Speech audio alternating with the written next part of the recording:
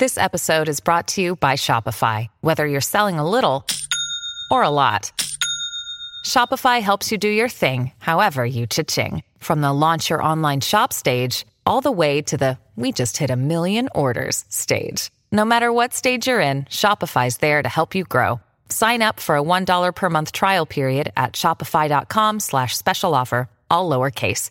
That's shopify.com/special offer. Welcome to Machine Learning. Why do outflows increase as foreign currencies weaken against the dollar and decrease when they're strengthened? Okay, the basic different reason is when a currency is weaker, then they have to pay a higher interest rate in order to attract investment. And so an arbitrage can occur when a stronger currency can buy the weaker currency and then make a higher interest rate in payment, higher interest earning. And so that's called arbitrage. So outflows are caused by interest rate differentials and exchange rates. As foreign currencies weaken against the dollar, foreign interest rates become more attractive and foreign securities become cheaper. So in other words, what that's saying is that if I have, for example, if I have dollars, I can buy more yen, and I can invest that into a investment where I'm buying, getting an interest rate. So let's say if I make 1% on that bond in dollars and I can make 3% on that in yen, it makes sense to buy yen and then invest it in that interest rate, and then take the 2% earnings gains between the difference. When the foreign currency strengthens, interest rates and bonds prices fall. So on the reverse is if the yen becomes stronger, I can't buy as many yen, then it's expected that the government then doesn't have to pay as high interest to attract that investment, and so the interest rates and also the bond prices would fall. So there's less appetite for that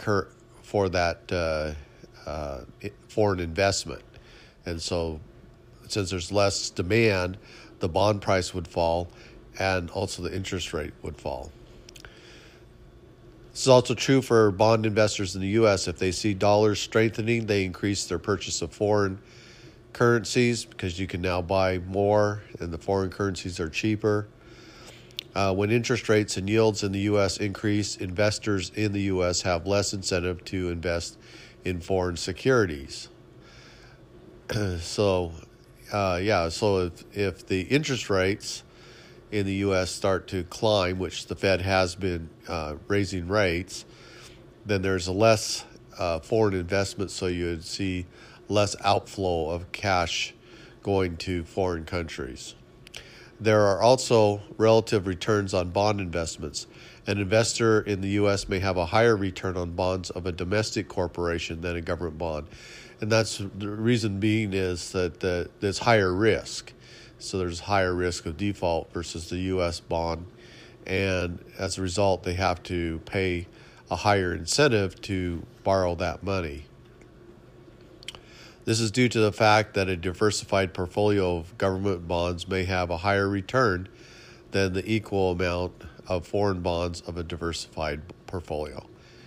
Yeah, and that's true too, is that, I read a book about how to make 10% year after year, and at this time, he was talking about investing in foreign currencies and with higher rates of return, and some of those were trust funds, and they had like 10%, and so he was looking for 10% returns.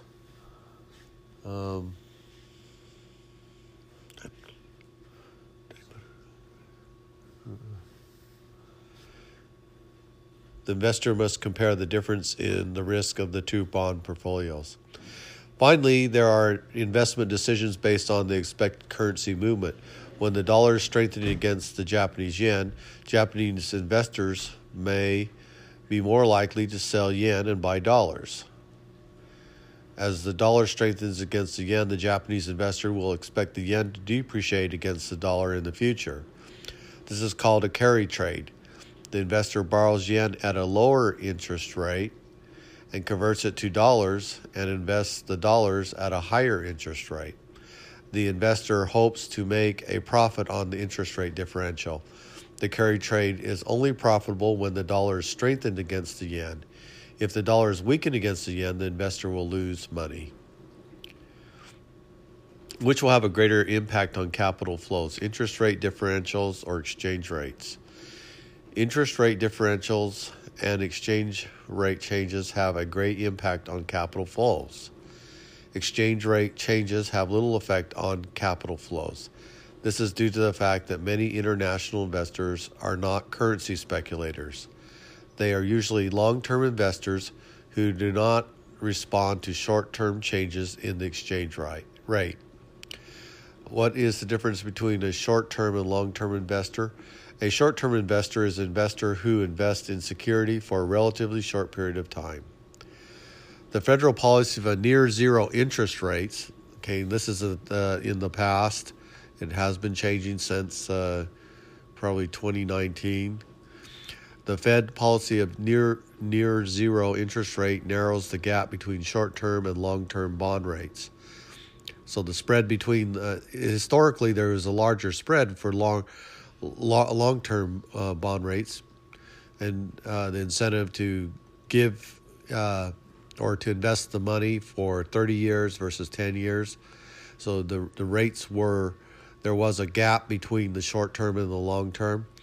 But corporations began to invest in the short term bonds, 2 to 10-year cycle around the time of Obama, and that was due to uncertainty in what the market was going to do, so they were just moving their money, keeping it very liquid and fluid. And then when Trump came in, things started to behave more historically. The spreads got wider, and now I think the short-term and the long-term bond spreads are probably pretty close. The bank's profit margins decreased to less than 1%. Fear of default increases from the intense demand by shareholders for earnings. Dollar carry trade occurs when the bond yields become extremely low. Bond prices go up on the borrowing by speculators. The speculators borrow dollars to invest in Australia, South Africa, and Japan currencies. The dollar index declines for lack of foreign demand.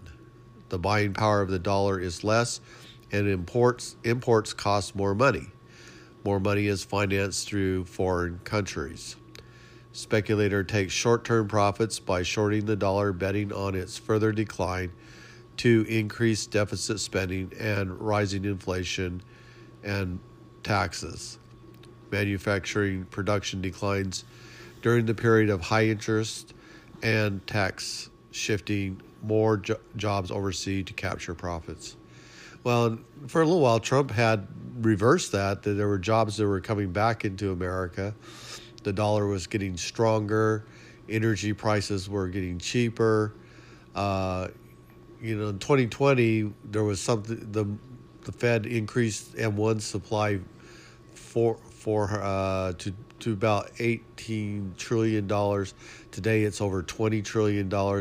So you look at that, the increase in money supply, then that would have the effect of weakening dollars. So now you have a weaker dollar, a higher yield. So then countries with stronger currencies would then buy dollars and invest it into into getting higher yield investments, dollar-denominated investments, to take advantage of the increased difference in interest rate differentials. And so that would be a longer term. So basically then the government would get more foreign investment coming into America to pay for their debt. That's what I think is happening with the carry trades.